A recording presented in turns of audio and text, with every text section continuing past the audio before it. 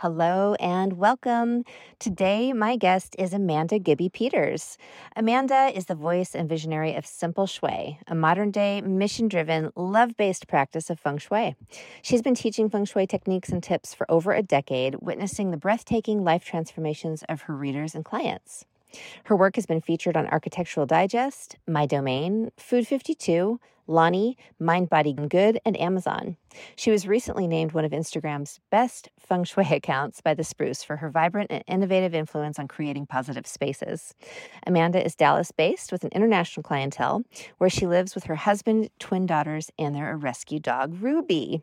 I had so much fun talking with Amanda about how feng shui can influence your health, habits, productivity, and even your food choices. She shares lots of juicy tips, and I think you're going to love this episode. So enjoy, and let's dive in. Welcome to the Nutrition Edit podcast for high-performing women who want to up-level their health and feel their best in their bodies, careers, and personal lives. In this podcast, I'll sift through the latest nutrition and biohacking trends to filter out the bullshit, share what you really need to know, and help you put the good stuff into practice in a way that works for you. You'll get actionable tips from guest experts and myself on how to up-level your mindset, workouts, relationships, and environment, and start feeling like the badass woman you are. Join me as we bust through the bro science and male-centric health paradigm to help you achieve optimal performance, body, mind, and soul. Hey, Amanda. I'm so excited to have you here today. Welcome. Thank you for having me. I'm excited for this conversation.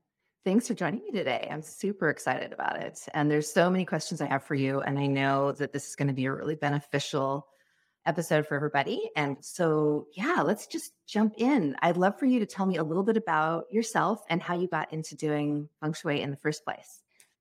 So that's a great question. And it's a little bit of a lengthy story. So I'll shorten it for the sake of our time. I actually came into feng shui as a huge skeptic. I had moved to a new to us home with my husband and our, at the time, 3-year-old daughters.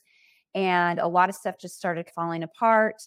We were really stressed. Things that had been problematic all of a sudden seemed to be just gnawing at us. And I immediately thought, oh, it's just the move, big life change, that kind of stressor. But after about 6 months, I was at my wit's end and I grabbed a book and I just thought, whatever I see is my answer. And it opened to feng shui. And when I read it, I thought, this is so silly because I've just moved to a new home. How can my home be causing all of this, right? I didn't understand feng shui at all, but I took it as a challenge. And I thought, well, at the time, blogs were really big. So I was going to try feng shui and write about it and probably show everyone how it didn't work. That was my thought when I started it. And, you know, what I really love about that is I am so able to see people where they're at when they're skeptical or they have their own resistance to it, or they're like, this doesn't make any sense. Because off the page, a lot of times it doesn't. But once you get into conversation with someone and you start realizing how much practical common sense this really comes from, it's a lot easier to wade in. So what happened to me was I just started making changes that were within reach, that made sense to me, that I could stay consistent with because I didn't want to flake or not be sort of academic in my approach. And it wasn't that anything changed immediately. And that's something that I will offer people all the time. Feng Shui is not transactional. It's not like you do something today and then tomorrow or this week, big life change. But what I did notice is as I was making changes or being more mindful about what we were doing in our house started feeling like a home. And I was intrigued to do more. And within, I would say, a couple months period, maybe a few months, we did have some really big life changes. Ones that I could either just stack up as, oh, this is a coincidence, or I could acknowledge something was going on. And that's eventually where I ended up. I was like, okay, I don't think I want to be so skeptical anymore. I'm really curious what's happening here. And so I became a student, and that's what got me on this path. That's really cool. Can I ask I know whenever we move, obviously we've got boxes, we've got things going on. We haven't necessarily found a home for everything yet. But when you were in that space, were there specific elements that you were like, okay, like this is stressing me out? Or, hey, maybe just this idea of moving things around with feng shui could actually help? Was there anything like that for you that kind of just I triggered think with you or triggered you? yeah, I think what it was like nothing felt right and I couldn't put Mm, my finger on it. So initially what I thought it was, and I think a lot of people make this mistake, is I thought, oh, my furniture is all wrong for my house. I don't have the right things. And it was a logical assumption because we had moved from a much smaller home. We had lived in Utah previously. So we had a small little home on the mountain. And then we moved to Texas where the homes are big and the ceilings are tall. And so it looked like I had a bunch of dollhouse furniture in my house, right? And so it did feel off. Like if you came in, it wasn't pleasing to the eye. So I thought, now we got to replace all the furniture. I was thinking it was all physical. mm, But as I started learning about feng shui, I had always been someone in touch with intention, but I didn't understand environmental energy so much. Like any more than like, oh, you might go into a room after someone's had an argument or something's happened and you can sense something's off. I didn't right. realize that that was a 24/7, 365 thing. And so Yeah, that's a in fascinating being idea. yeah. And so all of a sudden, I started making these connections like, oh, my things are saying something about me, but not like what sort of design trends or magazines or now today's social media leads us to believe. Like it really was a reflection of my inner state. And it was also the energy that we were steeping in. And so as I started to read and study and try to figure out, like untangle these knots, like what is this feng shui about? I started realizing there was something else at play. And one of the most fascinating stories about my journey was there were a lot of aspects of feng shui that felt a little too big of a leap for me, because I had Mm, just graduated with my master's in communication. I was planning on going and getting my PhD. I like very much proof, logic, things that made sense. yeah. And so this was like wading out into the unknown for me. And one of the things that I came across was this concept of space clearing, clearing the energy in your home. That felt really weird, but I was like, okay, I'm just going to do it, right? We're trying everything, so we might as well throw this into the mix. And I did this whole ritual through our house. It was fantastic, genuinely felt really great. But it was a couple weeks later running into someone who casually mentioned, oh, I knew the people who lived there before. How are you liking the home? And I was like, we're kind of getting used to it. And then she just casually mentioned that the people who had previously been here were so unhappy. They had Oh, so wow. many issues, in their marriage, with their, just juggling kids and work and money. And it felt like all of a sudden, oh my gosh, like that's exactly what we Makes so much inherited when we sense. came into the home. And so the things that were going wrong weren't necessarily us. It was the energy that we stepped in. And I explained to people, it's sort of like slipping into someone else's shoes and trying to just navigate through the world, right? Yeah. It's like a different experience. And so that for me was probably one of the more profound moments. And luckily it was early on in my journey because then I started seeing, oh, this is so much more than just what we see. This is so much more than just moving our furniture around. This is the conversation Right. people need to have in their hands. That's so cool. I love hearing stories like that too, because it really is such a palpable energy when you walk into a space and you get that vibe one way or the other, right? Yeah. And I think that that's just that sixth sense thing. It's sort of that same thing that we have innately where you can feel someone watching you or you can feel if someone's Mhm. behind you, something odd like that. It's a real sense. We just tend to write it off because it seems a little woo-woo maybe or esoteric, and we just don't really tap into that. But it doesn't mean those things are any less active or real or present just because we can't see it and it's not really obvious to us. Yeah. So I think that that's fascinating, and I love it. Another episode down the road that we're going to have is someone talking about energetics and quantum physics, and this Oh, is yeah. all very intertwined. So it'll Very probably tie much so. together somehow. Mhm. Yeah, cool.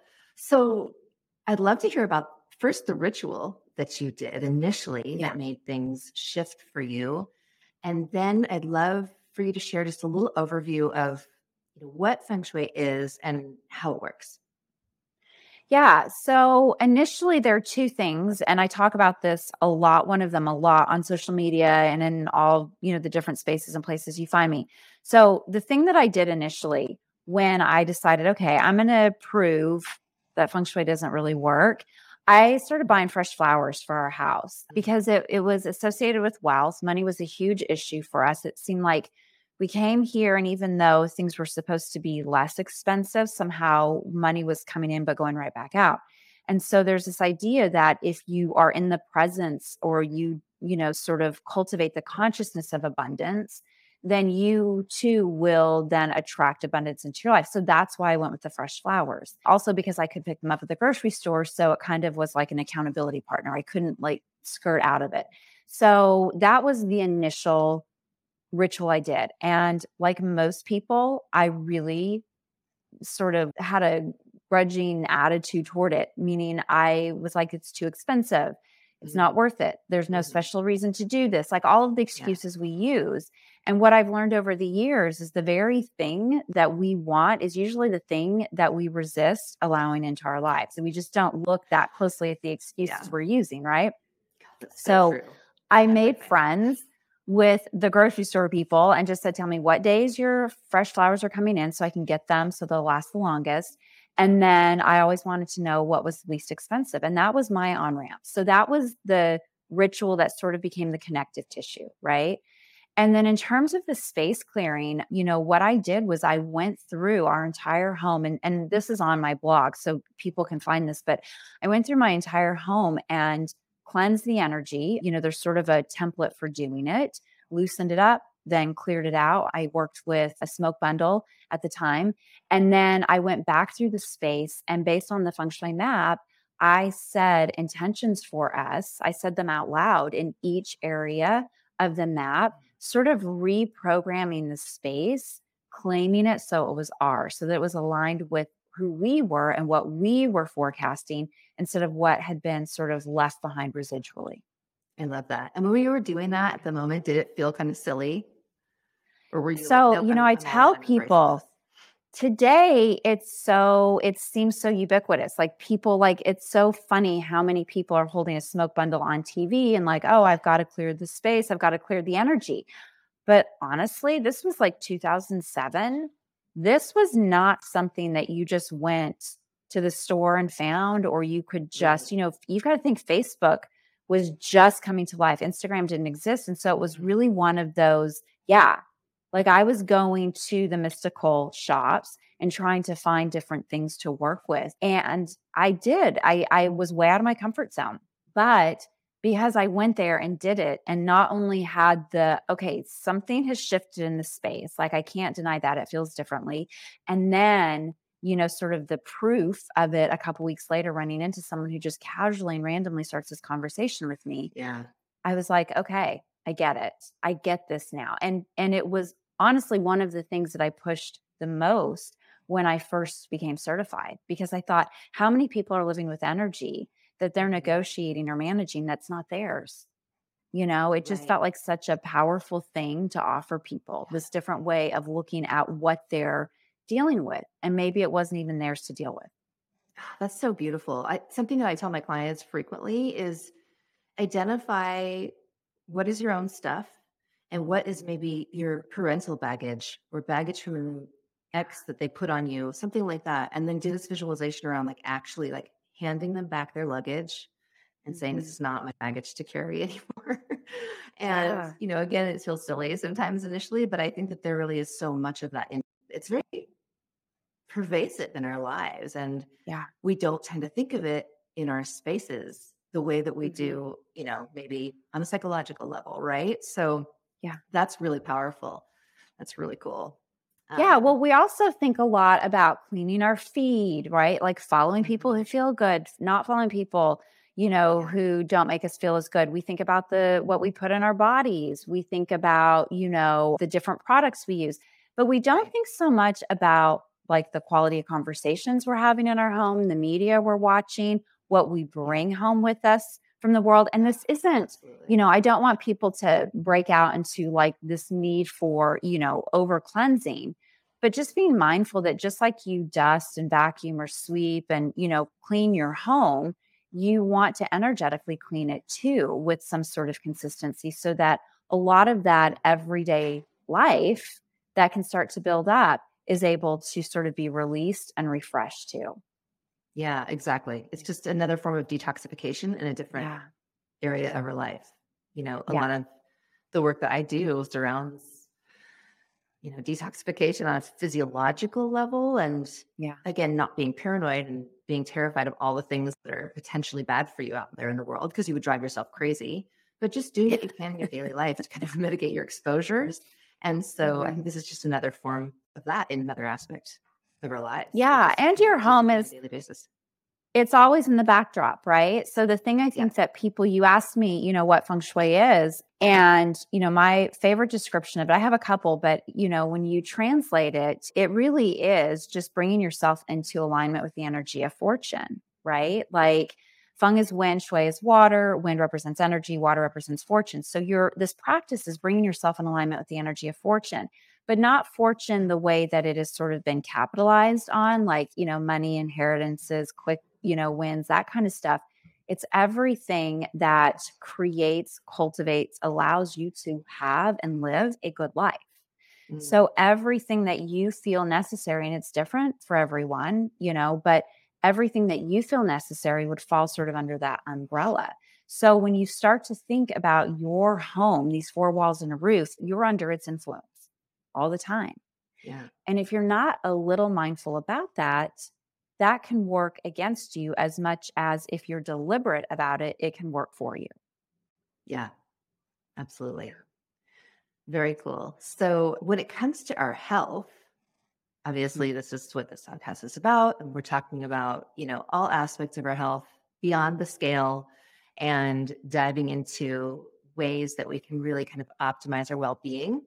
So how can feng shui make a difference for our health, for better or worse? Obviously, it can have an influence on our stress. I know that I'm someone that's very sensitive to my surroundings. And if there is clutter that will stress me out, sometimes I won't even realize why I'm feeling edgy. And I'll look around and be like, oh, I really need to clean this room. Or, there's one room in my house right now that's kind of ending up as a catch-all because we haven't had time to really purge and clean and organize. And I just don't go in there. Like I just subconsciously avoid it. So we know it can, feel stressful if our space isn't in an organized state or whatever. But when it comes to our health as a whole, talk about that a little bit and how, this can influence us, not just on a mental health level, but physiological and everything. Yeah. So, that's another great way to look at feng shui is your well-being is under the influence of your surroundings, right? And so one of my favorite exercises to take people through is to look at your space, go to a space that you really love. And it can be a room, it can be a corner, it can be a shelf, it can be a side of the bed, but just describe what you love about it. Think about what you really love about it, and if you want to do this and really get the win, pause here and write that down. And then what I ask people to do is go to a space that you don't like. So, the room you just mentioned, and you can say, it's a catch-all, we're super busy. You can sort of describe the way it feels, what you think of when, you pass it as you put something else in it, and sort of describe that. And the big reveal here is that when I have people do this, I'll have them remove the name of the space and replace it with I am. And so your home is always a reflection of you. And so the great thing about this exercise is you have a template for what you love now, what feels good to you, sort of some guiding principles, if you will. And then the space that you don't love is an opportunity to tune up the quality of energy that you're living in, right? Hello, amazing woman. If you're enjoying the show, I would love to connect with you over on Instagram. Just find me at J Oliver Wellness and DM me the words nutrition edit. I'll add you to my close friends list where I share exclusive content, and you'll be the first to know about my upcoming masterclasses and programs and get early access to my waitlist. Okay, now back to the show.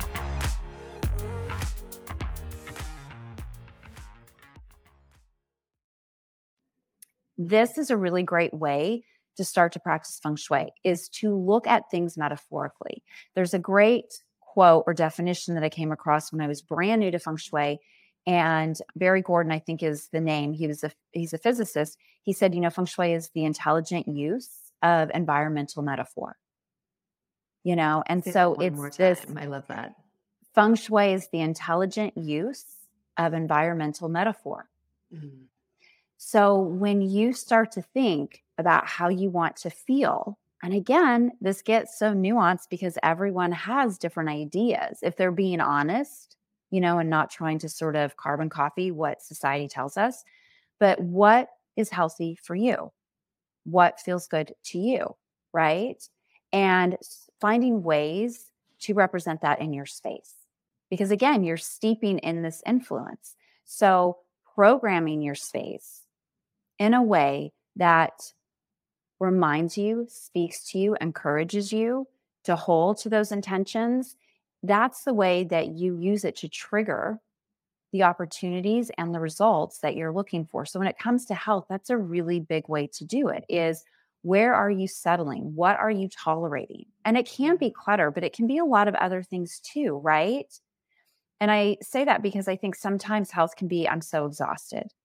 Okay, then go through your house and figure out where your house is wearing you down. A lot of times it's things that we've just put off that we think we don't have time for, but the actual cost is it's wearing on us every single day. Yeah, it's sapping energy. Yeah. And if we just took care of it, maybe it would take a couple hours, maybe it would take a whole weekend, maybe it would take longer. But however much time it would take probably isn't as long as it's been allowed to sort of sit there and erode away at your energy, right? So that's one. I'm laughing because for us procrastinators, that's yes. I know. Yes. I know. And you So know what's true. interesting? Procrastination, I have a lot of clients who do that. I think it's another form of perfectionism. Absolutely. It's like we Definitely think, is. oh, I can't do this until it's going to be exactly right. And so Right. again, we put feeling a little better off for that perfect moment to feel totally better. Which is actually bullshit if we're honest with ourselves, right? It doesn't exist. Yes. Yeah. It's the little upgrades. It's the little Mhm. moments. But here's, like speaking specifically about clutter, and I don't mean clutter just for sort of those of us who think hoarding.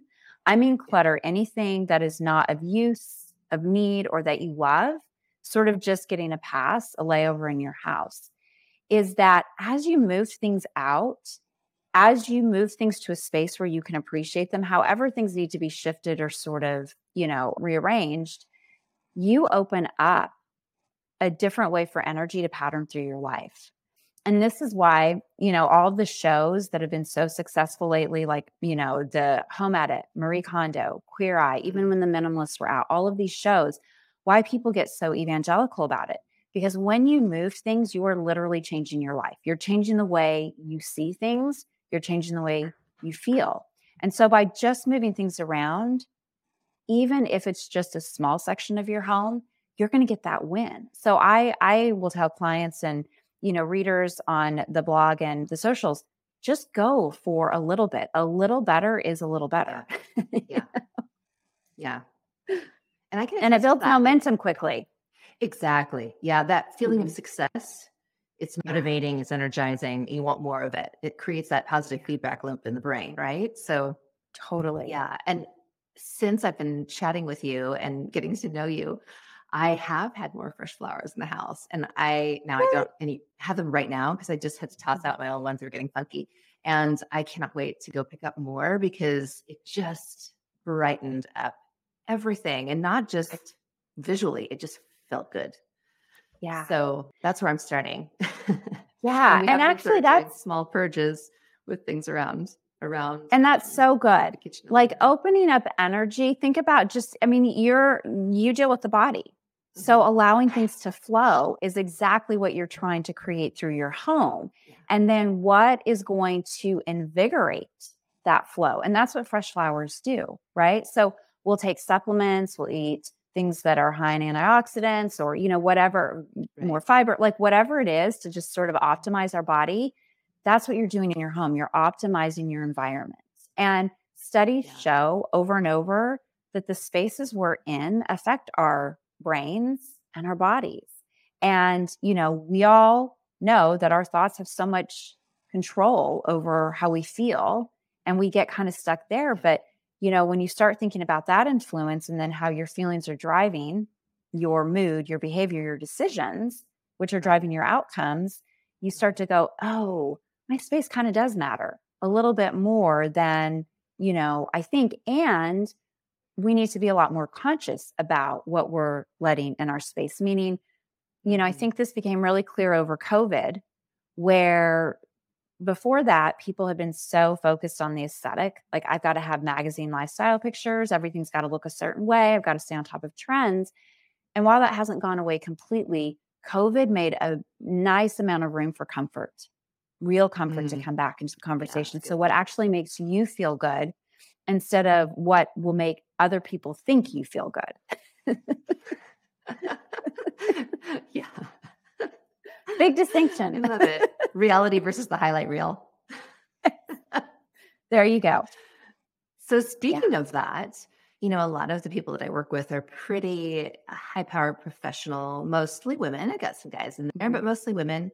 And, when we're talking about optimizing our space, I want to talk about some specific areas in our lives.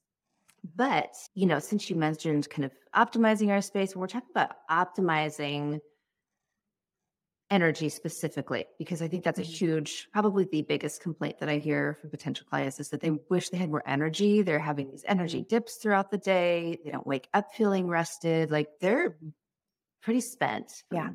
and stretched thin by the end of the day. And so, how about before we move into specific areas of the home, what are your thoughts about professional space? So, some people are working from home, but even if it's an office area that they're working at the house, whether it's a dining table or if it's an actual office space, Mhm. what are the biggest things that they can be aware of or think about as far as feng shui for productivity, energy, mental clarity, creativity, etc.?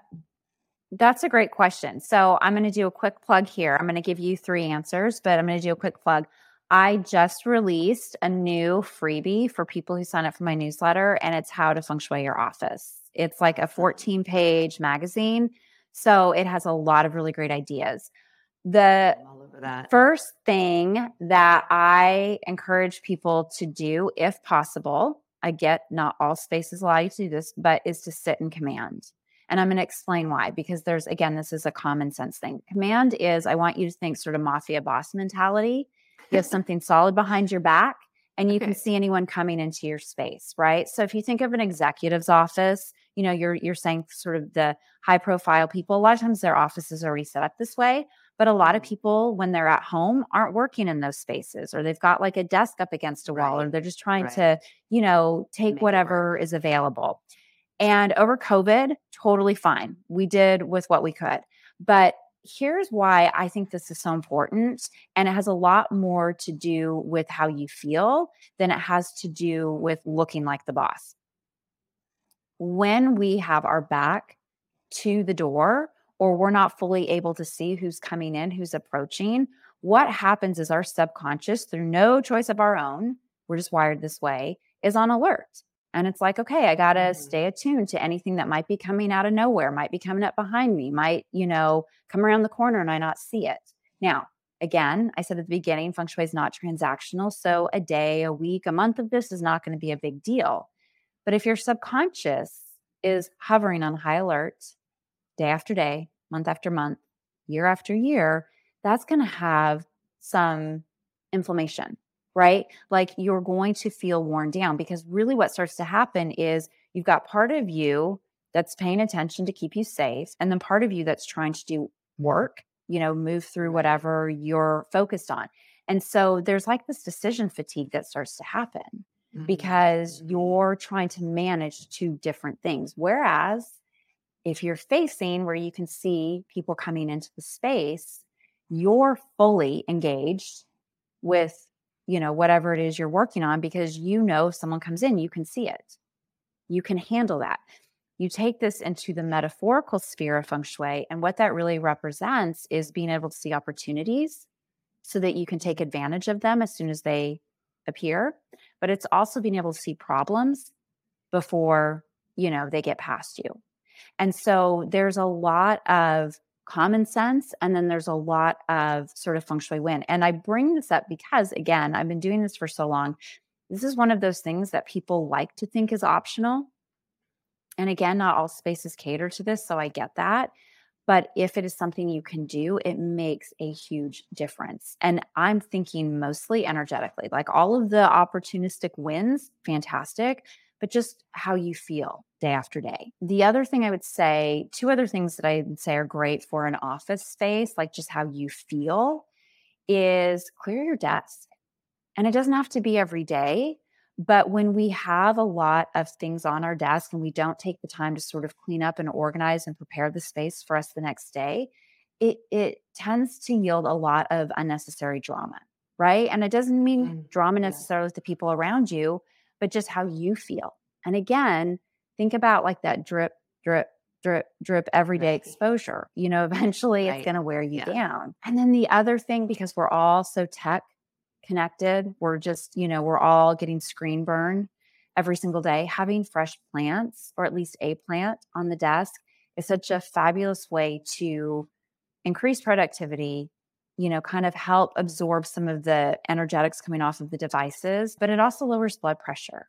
It's just a great thing to have a fresh plant. If you can't do fresh, faux will work too, but having something in that space that, brings in mama nature, right? Like, you will hear people talk about biophilia, this idea that having nature in your space. And it's because when we're in sync with nature, our well-being thrives. So those are three things that are pretty simple to do, without a lot of, right? Like you don't have to, it doesn't need to be cost exhaustive, other than moving some furniture around, probably not that much effort either. Awesome. Yeah. I love that. Yeah. I have an office here in the WeWork space, and it is set up like that. Like I have a wall behind me, and then we all have glass doors. And my clients will sit across from me so that they don't feel like they're on display, but I can see whoever's coming down the hall, who's coming up. And aside from just having an office space outside of my home so that I don't have the typical daily distractions that I do at the house, I am so much more productive when I'm here, exponentially more. And my energy is always better. I'm more alert. It really does make a difference. And also, I'm just, I don't have stuff piling up on my desk and everything here like I would at the house. But I do need to bring in the fresh plant because I've been working at home so much more since COVID started. So I'm not here every single day. So I worry about them dying. But maybe that's something that I have that's a portable plant that I bring in with me a couple times a week so it doesn't die when I'm away. There are a lot of plants that are super forgiving, like ZZ plants and snake plants. A lot of them are super forgiving. If you can just water them a little bit at the beginning, you'd be surprised how long you can let them go. So there are, I think, as long as your space lets you have plants, fantastic. Yeah. And for those of us too, I think who are in an office regularly, there are now so many cool floral delivery programs that are really affordable. That they'll bring you something, a beautiful arrangement, once a week on a Monday, and then they'll take out the old one and they're reusing the pot and composting the dead flowers or whatever it is. So I think that if that's I love that. Yes. I would say to everyone, if I could nudge you to do one thing, that would be it. Cool. Okay. Buy yourself the flowers, everybody. So energy levels in general, is there anything that you want to add when it comes to that's specific? Because I want to talk about too our bedrooms and how it affects our sleep. I mean, I always tell people to create a sanctuary in your bedroom, but I think, obviously you can give us a more detailed explanation of, what does that mean? How can you create that energy in your bedroom so that it does feel like this place of rest? We always tell people, reserve your bedroom for sleep and sex only. Don't work in your bedroom. Don't watch TV. Don't spend a bunch of time like sitting, on your tablet or your phone in bed. Like try to reserve those for other rooms so that the brain isn't associating the bedroom with work or anything that's going to make you anxious or restless. So what are your thoughts for that? Because obviously sleep has a huge influence on our energy throughout the day, and we want people waking up rested ideally and sleeping soundly. So what are the big tips for bedrooms? So everything you just hit on, absolutely. Like the star attraction of the bedroom needs to be the bed, not the TV, not the Peloton bike, not any of that stuff. If you are able to have the bike somewhere else or any of the workout equipment, great. I know, again, over quarantine, people had very specific, like everyone was working at home. And so, some people set up shop in the bedroom and that. And in those situations, or even kids who, school from home, I say, okay, then just at least work from somewhere other than your bed. Like maintain that as precious space, right? Don't invite the whole world into bed with you. All right. Yeah. But in terms of like the TV, I know that can often create resistance. And I get it. People love it. It's a nice way to self-soothe at the end of the day. It's a great thing to fall asleep to, but it is emanating its own energy. And so if you're someone who has trouble sleeping, it's actually disruptive. It's kind of like alcohol. Alcohol makes you feel tired, but then it actually will wake you up in the middle of the night. The TV can be the same disruption. And so instead of like, take the TV out right now, I will encourage people cover it up. See how you sleep. A lot of times, if you have that conversion of getting a few nights of really good rest, you will want to move the TV yourself. So you're right, like the EMFs and that kind of stuff. But a few other things that I would recommend that I see, we love to have all the things by our bed. We have all the lotions and the potions and the essential oils and all the books and all the, I don't do anything all like the that. things. I don't know what you're talking right. about. I know. I know the healthy types. I get it. And this better version of ourselves, right? And we're going to eventually use it, but tonight I'm too tired, right? But all of those things generate their own noise. And so it's great to do an edit like once a month. What am I actually using? What am I actually needing? Like, where can I create open space? Something that I'll say often to my clients is luxury really is what you can afford to do without, right? So like, what can you let go of here to create some open space so it's less distraction, less noise, less interference? And I would say the same thing about what we keep in the room. So whether it's on the dresser, or if we have chairs or a couch in there, or even stuff under the bed, start being mindful about what you're letting share that space with you. And then something else that I'll say that I think interferes with good sleep and feeling energized is this monochromatic palette that everyone loves, just the really pristine whites, and not knocking it. It's gorgeous. I love it. But when you understand color from the perspective of Feng Shui, and specifically the 5 elements, white is a little bit more of a demanding color, and it can make it really hard to shut down the mental chatter. So sometimes when people reach out to me and they're dealing with a lot of anxiety when they're having a hard time sleeping, I'm like, how can we bring in like a few darker colors? Because if you think about what dark does, it absorbs, it pulls you inward, it kind of quiets. It's about being reflective. So it's not about getting rid of a palette you love. It's about balancing it out and really playing to it in a way that caters to, again, vulnerability, because that's what a bedroom is. It's like you said, sleep, it's sex, and it's stillness, right? Where we go to be alone with our thoughts, or to meditate, or to sort of kind of think through something. That's what that space is designed for. And that will really help allow you that balance. That's so cool. Yeah. Yeah, I definitely agree with that. And I see that in my own life. And especially when you talk about clearing the bedside table, that's a big one. I'm so guilty of that because I always have like 6, 7 books I'm reading at once. Yeah. I do too. I don't want solutions. people to think I'm perfect. I have stacks of them. And I will totally be transparent. When I start a new project, or when there's something really big, like I need to show up for something, that's when I'll get really serious, because I don't want other voices interfering with my own. Yeah. Yeah.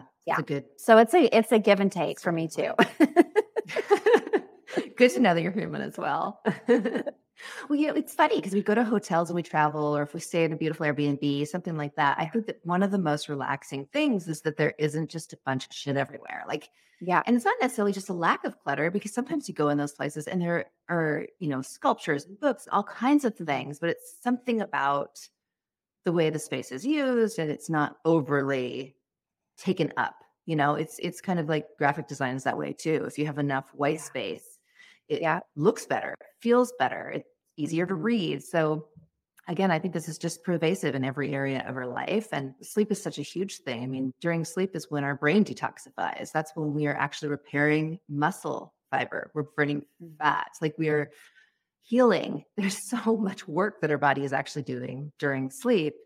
And if our energy is being siphoned off by these other things, it diminishes our ability to really do all Yeah. those other functions optimally. So those are awesome tips. Thank you for that. I'm excited to especially clear off my bedside table. We're pretty good with the other things. Like I'm just not someone that can sleep well with TV. It's too stimulating for me. Yeah. But I know a lot of people use that to fall asleep too. So covering that Yeah. is And great and honestly, practical. if people have like Fitbits or anything like that, I had this Mhm. really cool experience years ago. I taught at the Dallas Design District.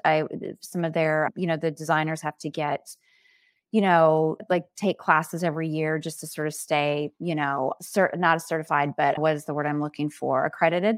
And so I taught about, the different spots in the home and what it meant. And we talked about the bedroom and I mentioned the TV. And, of course, you always have some people who, like us, we don't have a TV. Who are like, yeah, yeah, yeah. And then other people are like, never. Right. Right. So a couple weeks later, this designer reached out to me. She's like, hey, I was at your class and I wanted to tell you I had a client who I mentioned this to. So she covered her TV up and her Fitbit, every time she covers her TV up, shows that she gets better, longer sleep than when her I TV's believe it. uncovered. And I'm like, there you go. Now, see, I could sit there and say, you need to get rid of your TV, but why not let Right. Fitbit do it? Right. So I'm always like, just Yeah. try things out because if it's Yeah. going to work for you, you'll know. And if it's not, then move on. It's not for you. Come back to it another time. Exactly. And here's a huge plug for these trackers, that we can wear. I wear an Aura ring and I absolutely love it. It has completely transformed my sleep and recovery. And it's been a great tool for me because I can see daily data on how different choices affect me. And, just having my bed made every day or, Yes. whatever it is, like different things that I'm doing. Obviously for me, I'm tracking my exercise and my nutrition. So depending on what time I finish eating at night or if I had a glass of wine or something that day, I can see all of that data in real time, like how that's affecting my sleep. So I think that that's a really good tool, especially for any of you out there who are struggling with sleep, not feeling rested, struggling with energy. Consider using one of these devices. I love the Oura Ring because you mentioned EMF. You can actually turn this onto airplane mode as you sleep and it still collects all your data and you just sync it up next thing in the morning. Then you can turn it back on airplane mode all day long if you want to. You're not going to miss anything. But it's not, again, an additional source of these electromagnetic fields that you're Yeah. exposing yourself to. And, one of these things doesn't emit a harmful amount of that, but we don't have a lot of data showing how much is harmful. We just know we're getting it from all angles, right? And our Wi-Fi, the neighbor's Wi-Fi, if you live in an apartment building, like you've got all of this stuff, and then your TV, the remote controls, like all of the sources cumulatively can be problematic. And we've seen those be damaging to people. So that I think is something to sort of be aware of and mitigate in your life. But the trackers are great. I think they're very, very helpful. Yeah. So anything else you want to say about the bedroom before we move on? No, but here's what I will say. This will actually intrigue people. So, one of the things that people will reach out to me for is like something is not happening for them, right? Whether it's like something with their work or, their relationship or, there seems to be a lack. And I can tell, just by going in their bedroom, if they prioritize themselves or not. So your bedroom speaks so much to the relationships you're in general, but certainly the relationship you have with yourself. And if you're not prioritizing yourself in your bedroom, and again, this is not meant to be like you have to go spend a ton of money and you have to have your dream bedroom. It is about taking care of what you have to take care of. But if you're not prioritizing yourself in your bedroom, then it tells me that you're more worried about taking care of everyone else. Mm-hmm. And that's how you step out into the world. And, unfortunately, no one's going to come around and say, I want to prioritize you, right? Like you have to make that, the first thing that's on your to-do list every day. So I think a bedroom, because it bookends our days, right? It's how we start the day. It's what we wake up in usually, and it's where we go to sleep. It is having that steady influence. And so by just making that statement with how you choose what gets to be a bedfellow in your room really has a lot more bite, I think, than, we probably would assume. Yeah, agreed. Very cool. Okay, so the next one, let's talk about the kitchen because this is a big one. It's another area of our home that's often very central. We spend a lot of time in there. Everyone sort of congregates in the kitchen. And, obviously for my people, the people listening, nutrition is something that we are prioritizing. We're trying to prioritize. And, one aspect that I'm always trying to help clients with is helping them sort of streamline food prep or have things organized in a way that makes it more fun and pleasant and easy for them to set themselves up for success, right? And many of my clients are living, here in the city in Seattle. They may not have a huge kitchen space. So what are the biggest things that we can keep in mind in our kitchen? I think well, from a feng shui perspective, it is considered a power spot. We look at the front door being where you welcome energy into your life. We look at the bedroom, how you prioritize yourself. And then we look at the kitchen in terms of wealth and health, right? So these these areas all matter a lot when we're sort of assessing the energy of your home. So when you're talking about health and wealth in the kitchen, a couple things that I notice. One, a lot of times we spend too much of our time eating out or bringing food in, and we're never actually stoking the stove or the oven. And that is considered the hearth of the home. The stove and oven are so tied to prosperity and feng shui. And the reason for that is there was this belief that, if you had the ability to feed many mouths, then you must be prosperous. And so because the universe saw you prosperous, it would provide you more opportunities to stay prosperous, right? It was also that you could feed your family. They would be strong and healthy. They could go out and earn money and bring that home. And so you have all of this symbolism that ties back to the kitchen. And so much of the time we don't actually use our kitchen. Right. We don't use the stove. We don't use the oven. So, whether it's trying to call in a partner or bring in more abundance, I'm like, crack open those cookbooks. Get to know your kitchen. I also think the kitchen is a sneaky place for clutter, right? Like we hold on to way too much or we over accessorize. We have all the gadgets that we think are going to make life so much easier and then we never use them. Right. And, when you think about abundance, I want you to think of, abundance is something that accumulates, right? So it's not something that you just get, because if you get it, you want to hold on to it. So you've got to have room to receive it. You've got to be able to hold on to it. And when our kitchens are sort of suffocating from too much stuff, all the spices, all of the gadgets, all of the things that we're being told we need and want and must have, we don't have room to actually receive what we want. And something you touched on a minute ago about how we love going to the Airbnbs or, sort of like the nice hotels, and there's not a lot of clutter. One of the things that I've noticed over the years of doing this is that people really want, it's not all the things that we want. We want more space and we want more time. Yeah. And so we get into this interesting negotiating with ourselves about, well, if I let this go then, and we start future tripping. But what we really want is over here. And the very thing that stands in the way is all this stuff that we're clinging to, that we're insisting on. So I just recommend going through your space and being mindful of, do you really use this? Is this something that's serving you? Do you have something that already serves this function or this purpose? So, working with your stove and your oven, having sort of an assessment of what's taking up space and is there room to receive? Like literally, is there room? Do you have open pockets of space in your kitchen? Because that is sort of a catcall to abundance. And then I would say the last thing is just prioritize fresh, especially when we're trying to be healthy. So when I will encourage people to buy flowers, they're like, well, I don't even know where to put them. Put them in the kitchen. The kitchen screams, wealth and abundance. So what a great thing to bring in there. I love to have fresh oranges out on the table. They're really symbolic in feng shui. They speak to the good life, but whatever fresh fruit you'll eat, keep it out. But having something that is providing you that really yang or yang energy is going to help you start to feel more motivated. It's going to help you with that follow through. It's just going to be that little bit of lift that over time adds up. So those are 3 things that I would strongly recommend for the kitchen. Awesome. I love those.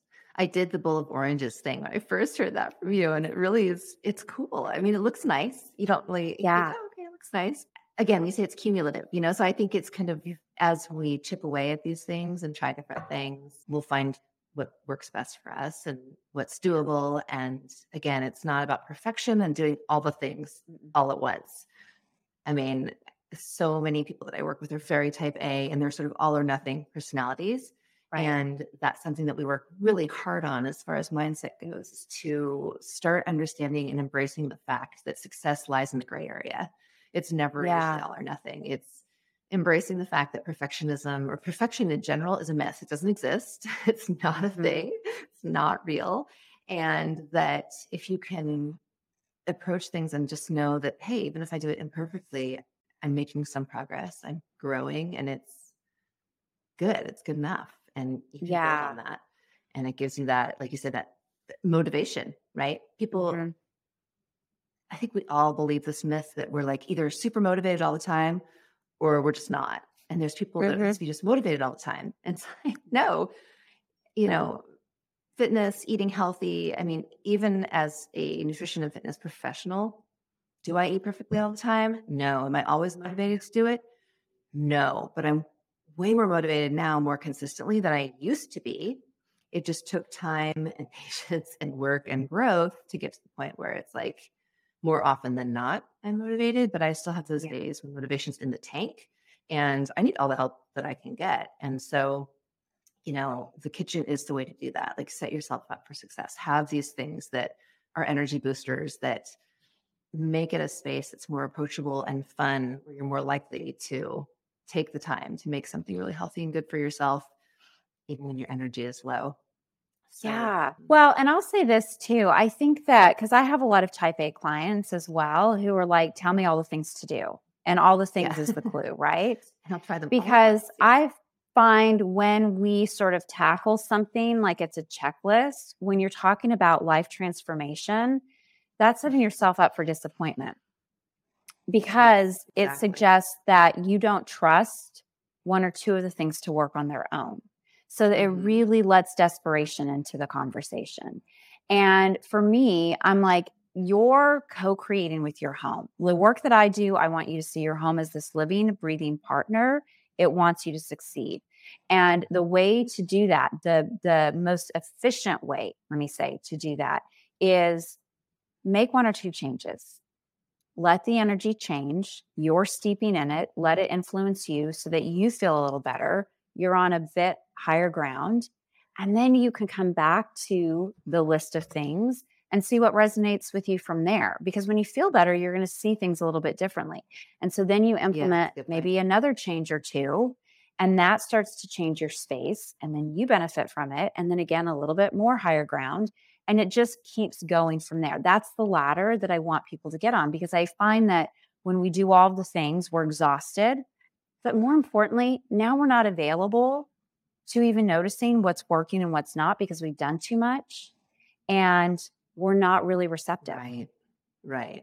And so there's no win. Yeah. There's no win trying to be like, I did it all. I won the marathon. Exactly. Yeah. If you haven't read it, and anyone listening, I highly recommend the book Tiny Habits by BJ Fogg. He heads up the behavioral research lab at Stanford. Such just a lovely, humble person. And his audiobook is great too. He narrates it. It's really good. But that's his whole premise, is that we don't form new habits necessarily by repetition or time of repetition, but by feeling successful, right? Or having that positive kind of emotional feedback when we do something. And if we can create these small enough goals, we can feel successful, and then we can kind of build on that. And so I think that this is that same concept, just start small, pick something that feels doable, like go for the low-hanging fruit first.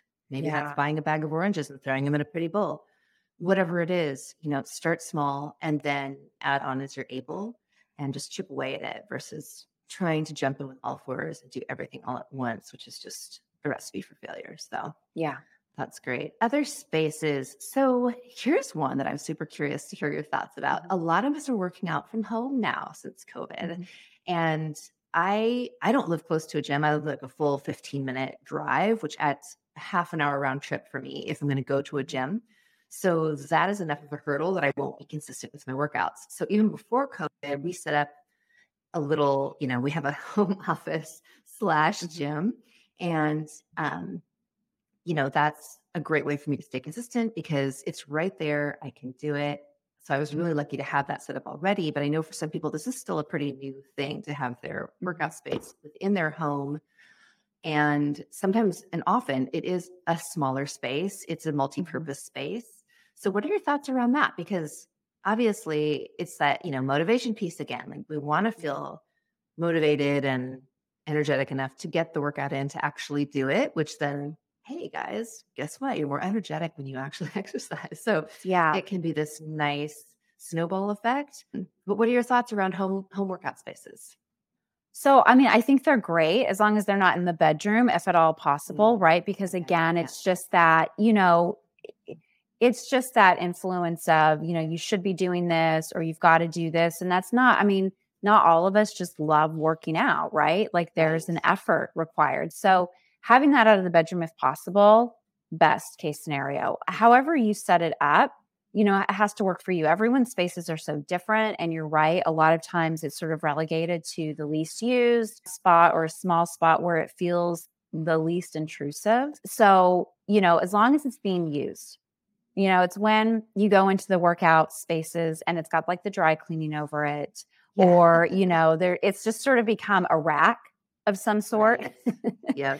That then I'm like, okay, let's talk about this. Why are we holding on to this? And then the other thing I would say is in terms of motivation, and this is, kind of going a little bit more advanced into a feng shui conversation, but, one of the things that we work with are the 5 elements. And the element wood is associated with like breaking new ground, new goals, new beginnings, fresh starts. It's that energy of spring. So having plants in the space could be really helpful. But anything that is sort of associated with the element wood would also work well. I have a lot of that on my blog. So we don't need to go through the whole list here, but that would be a great thing to check out. I would also say in terms of motivation, because exercise is, associated with this element, even just having like your workout clothes sort of laid out for you, like really preparing yourself for success so that you follow through with that. All of those things are really great. You want to, again, create the invitation, create the inevitability of it is really what, I would say I would focus on for that space more so than like where it was located outside of the bedroom. Tell me what you mean exactly by creating the inevitability of it. I mean, just like making it into another behavior that morning, a routine of some sort, or it is like when we're in the presence of our goal, right? When we're really committed to something and we create the least amount of interference or we clear up anything that stands between us and following through, there's a good chance that because I do think that when we set an intention, there's always a flickering second or moment where it's like, okay, you got to do this. And it's whether we show up for the assignment or we give ourselves a pass, right? Like there's that moment. I genuinely believe that. And it's okay. Like a lot of people are like, nah, I'm going to pass. I'm not feeling it. But if you can follow through and grab a hold of that, and then you have the space, once you get into it, then it just becomes like, this is who you are now. Right. So you want to remove any sort of resistance, that might be in the way, right? And there's a lot of there's so many different ways that shows up, like you don't schedule the time, meaning you don't plan on it, or you schedule time and it doesn't work because other things are going on around the space, or you don't have the things laid out and now all of a sudden it's taking more time than you intended. Like really think through it so that the yes is super easy to grab onto. Absolutely. And as far as just rooms go, correct me if I'm wrong, I would definitely tell someone if they've got a Peloton, for example, which a lot of people do, put that maybe in your living room in front of your television versus the bedroom, or put it someplace where it's in a space where you're less likely to throw clothes over it and cover it up and maybe Yes. tuck it away if you have limited space. For example, Yes. I have started a new practice of either stretching or doing body weight exercises while I'm watching TV with my husband in the evening because I realized I was sitting there for like 2 hours straight on my butt, sometimes Mhm. more if it was a weekend and we were just exhausted, whatever. And I was like, sitting that long, it affects my sleep negatively and I can see it on my data. Mhm. But my joints just don't feel as good when I'm sitting for a long time. I feel like it's wasted time. And I just feel better when I'm moving or doing something. And as someone who has struggled with chronic pain in the past, like sitting down and doing some stretching before going to sleep, it calms my nervous system. I have less body pain. Like everything is better. Everything is better. So I Yeah. have this little, it's not a yoga mat, but it's like a really squishy, soft mat so that it cushions like my knees if I'm doing, push-ups or something like that. And it sits on the floor in front of our TV. Now it's not always there because I don't like the look of a mat lying on my Mhm. ground, but it's, something that I bring out almost every evening and I sit there and do it. And sometimes I'll just leave it out there if we're not having Yeah. company or whatever. And, you know, that's a space I'm not usually in necessarily or walking through in my daily routine until we're kind of at the end of the evening. We're relaxing now. So it's not something that's visually bothering me if I have my mat sitting in front of the couch. But that just visual prompt of having it there, it's like, oh, Mhm. I don't need to sit here on my butt for an hour and a half while I watch Yeah. the show. Like I can actually get down on the ground, do some stretching, do some, I don't know, core work, like lifts, whatever it is. Any other tips around those kinds of things that people can do? No, I think you're exactly right on. Like having things where you're going to, I don't want to say feel provoked, but reminded, Yeah. and Thank again, the you. bigger thing here is really making your space work for you. So that's what happens is this is you just touched on something that's so important is a lot of times we're like, oh no, it can't be the living room because that's the more social area of our home and we don't want people to judge us. So we Yeah. put everything in the bedroom. And this goes back to what I Hidden was away. saying earlier. Like when everything starts hiding in the bedroom, I know you're putting other people before you, but then you're Yeah. hiring people to help you figure out how to stand out or how to be taken more seriously or how to prioritize you. And it's like, but it has to start with you. Hmm. So Yes. make the living room work for you the way it needs to work for you or whatever room it is, And again, not everyone has the luxury of extra square footage to have their Right. own exercise room. So it's like, Exactly. where does this make the most sense? Yeah. And the other thing too is, I know that a lot of people be like, especially if they have an extra room. Like let's say they have a guest room. This is so common and they are working from the kitchen table or they're working from their bed. And I'm like, why are we not using the guest room, Hmm. for your office? And the excuse or the, explanation is, well, because we have company over. All right. How often?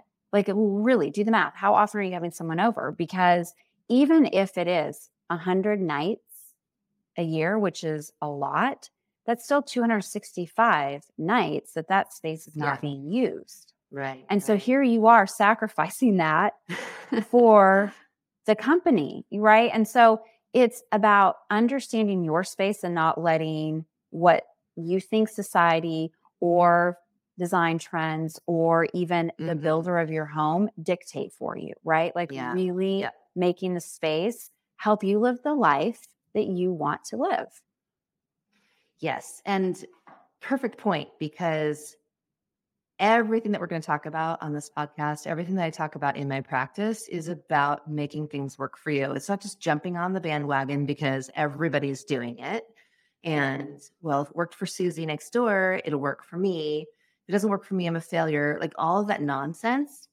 It's really about stepping back and going, okay, there may be elements of different things that work for others that might work for me too, but I'm going to filter things out and readily let go of what doesn't, and then embrace the Yeah. stuff that does and really personalize this whole experience. So, yeah, so thanks for making that point because I think it is really crucial. And I think so many women, especially, do put everyone else's needs as a higher priority than our own. And that's how we end up here. We've put our job first, our team first, our kids, partners, parents, whoever it may be. And there are times when that's to some degree a necessity, right? Although I would argue that self-care has to be in place all the time, because if you fry and burn yourself out, like no one's going to Yeah. benefit in the long run. But at this point in our lives, and the women we're talking with here, it's really about going, okay, my self-care, my health, my well-being, my happiness is really a priority now. And it's enough already of putting it on the back burner and putting all these other things, or telling myself the story that all these other things are more important. When in actuality, what is more important than your health? Like Yeah. nothing. So yeah, thanks for bringing that point up, because I think it's a really crucial thing to reiterate, right? And for us Yeah. to just embrace and go, this is not selfish. This is actually caring for myself. Helps me to show up better in the world. It helps me to be more emotionally available for the people who I love and the things that I want to do and accomplish, so I can make a difference in the world and, live my Yeah. purpose, etc. So Yeah. There's when you look at the feng shui map, and we haven't really gone into that, but you have all these different life areas that are represented in your home. And if you apply this map to your home, you can sort of read where different areas of your life are represented. But what's interesting, speaking about that health, is at the center of that map there, it's a tic-tac-toe board. If you think about, a 3x3 grid, it's a tic-tac-toe board. And at the very middle is the health area. And it's interesting because you think about it, if you don't have your health, the quality of all those other life areas that it touches suffers too. Yeah.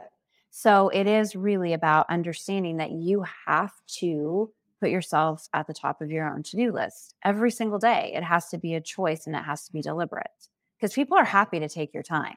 Oh yeah, absolutely. I was telling you, like your job, like there's no company out there that's going to thank you at the end of the day for sacrificing your health for them. Right. Right. That's just Right. it. Mhm. Yeah. Yeah. So I know that we are running long here, but I have a couple more questions I'd love to cover Okay. with you if you have time. Oh, Um, absolutely. okay. So health wise, you may know I worked at a chronic illness clinic for years, and I've worked with a lot of people with Lyme disease and complex chronic illnesses. When it comes to someone that's maybe struggling with that, where they're doing all the work, they're doing treatments, they're seeing the right practitioners, they're working on their nutrition, but maybe there's just, this next level of health that they're trying to break through and can't seem to. Are there any very specific feng shui practices that those people should focus on in their home when it comes to just overall healing, or anything stagnant when it comes to, something impeding the Yeah. body's natural healing process? So, there are quite a few things, like a lot of super specific things that I would probably say are best, like in a, one-on-one conversation, just so that people aren't Sure. grabbing, it's a grab bag. But here's what I'll say. One, I would really, and this sounds disconnected, but it's not. I would really love up on the front door or the entry of your home, because that's where you welcome opportunities, new perspectives, fresh energy into your life. It sounds crazy, but the front door is like your own mouth, where we Yeah. take in what we need: food, water, nourishment, oxygen. The front door is the same thing. And so I just think when you're trying to infuse yourself with something new or refreshed, a little bit of front door love, and again, not anything that feels overly done, but just like sweeping or wiping down, the door and the hardware, having fresh flowers out there, or certainly getting rid of anything that's struggling, which would then be my next suggestion. Being mindful of anything in your home that suggests struggle, right? That's such an important thing. We, again, become very tolerant of our surroundings. And it's like, no, I'm going to rehab these plants. I really am. But are you? Like, Yeah. I want to too, right? But there's a point where clearly you Right. have, you're beyond your pay grade. Yes. In terms like that right of, now. It just needs to go. yes. And it's, really and struggling. it's, you can thank the plant and let it go. But you see this like with like landscaping, like what's happening around the home. Everyone gets super ambitious in the spring and they plant all the things, and then they don't want to go out and water or deadhead or turn the soil or fertilize or do any of the things that's going to keep that energy, that chi, percolating in their Right. favor. So that's another thing. When you talk about stagnant chi, that's a really great way to wake up and energize the space. And then I'd be mindful too of rooms where nothing ever changes. Okay. Like, and this can be overwhelm, right? Like, oh my gosh, there's so much stuff in there. And one of these days I'm gonna have all the energy to conquer it. But it can also be the room that is so beautifully done. A lot of us probably went to homes like this when we were growing up where it's like, oh, no one goes in there. Like that's the Right. formal living room, or that's like Yeah. the formal dining room, right? Or like even our grandmothers, mine like had the plastic covering on the furniture, Yeah. right? Like you have to be Oh, so God. careful where you sat. Yes. Yes. Like that kind of stuff is going to suffocate chi if it's not being used. And it can Okay. also be the beautiful room that you had the designer do that is like perfect, but it's kind of lost its wow.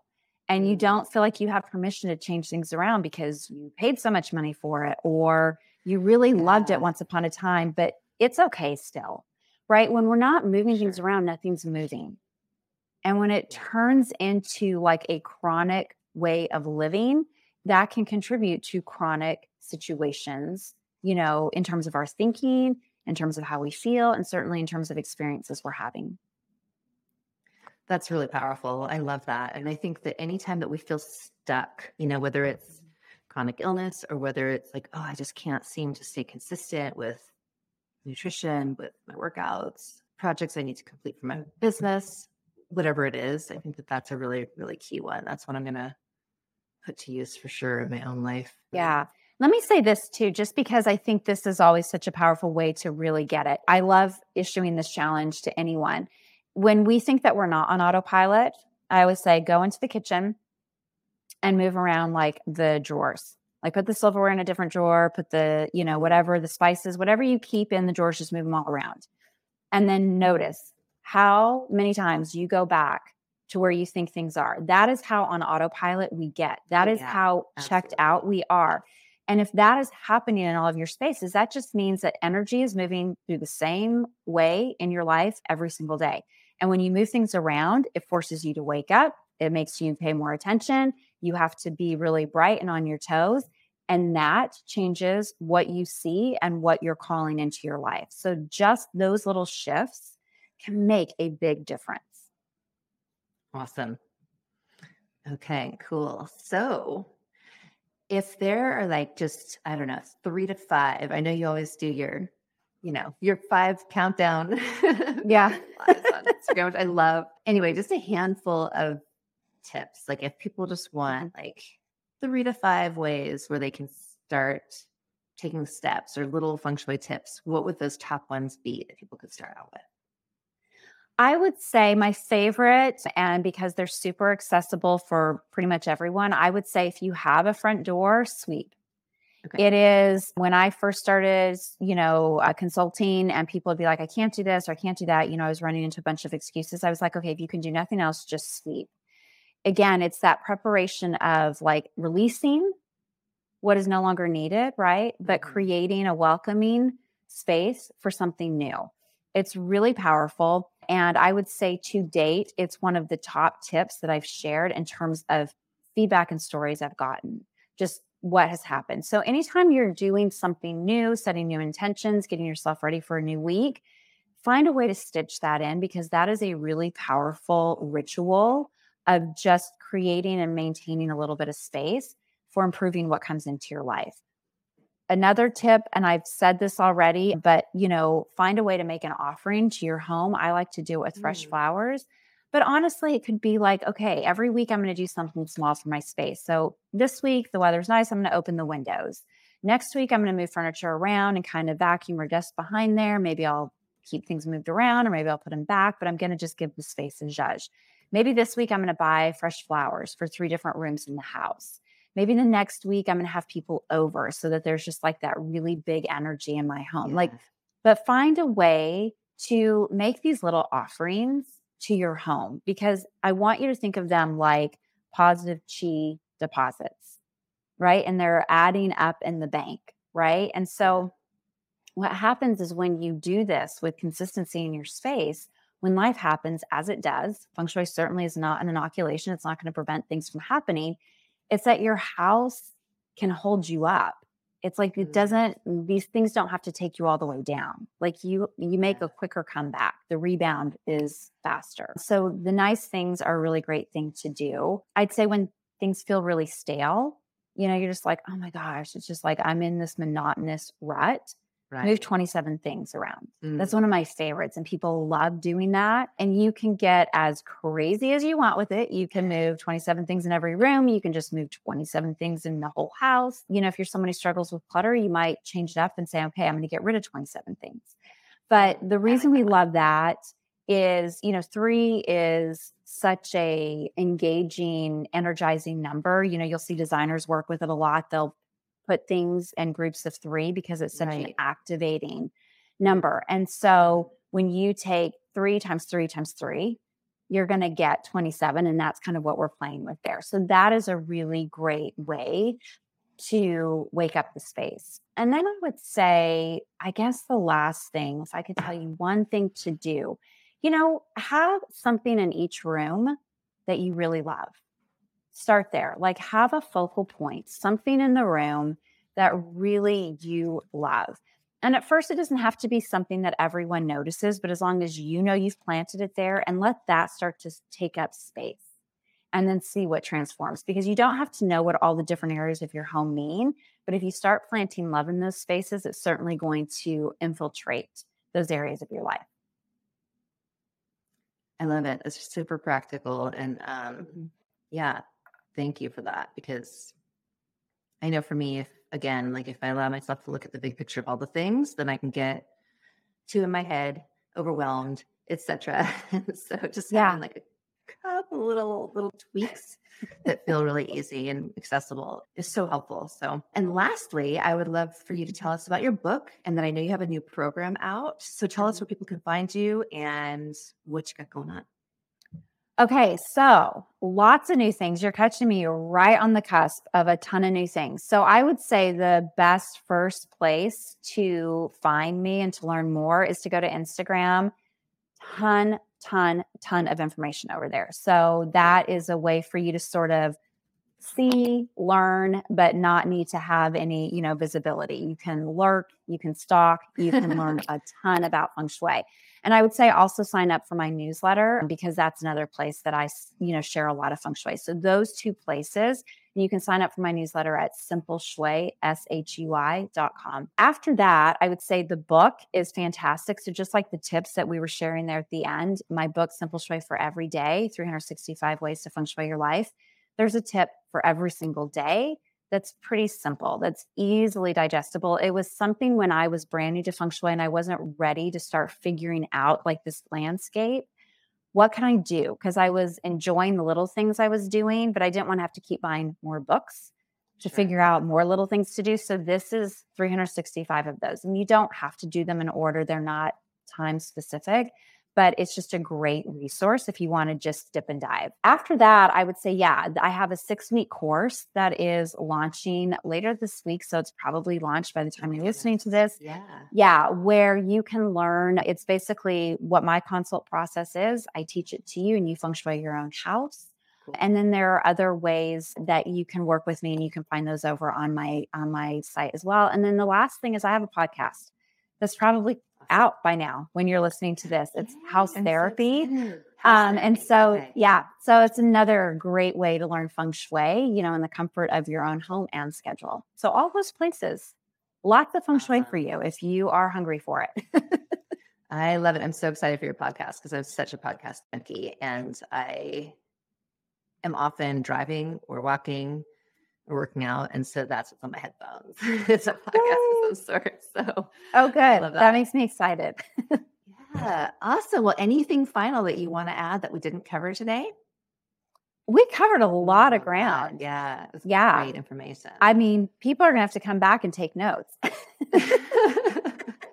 Yeah. And I'll include in the show notes, like where to find you and links and all of that. And if there's anything that you think that we can always add that later too. Yeah. But I just am so appreciative and grateful for your time. This was super, super fun.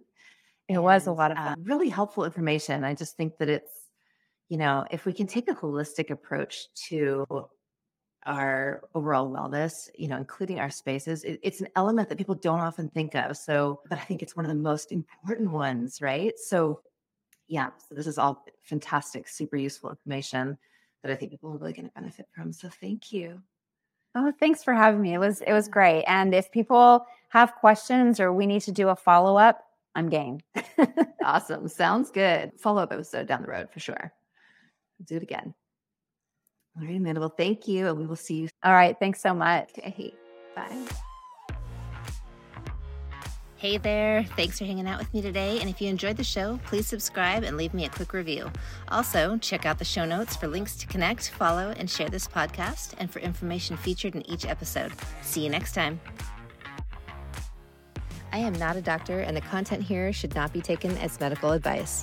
All information in this podcast is for informational purposes only, does not constitute medical advice, and does not establish any kind of practitioner or coach-client relationship.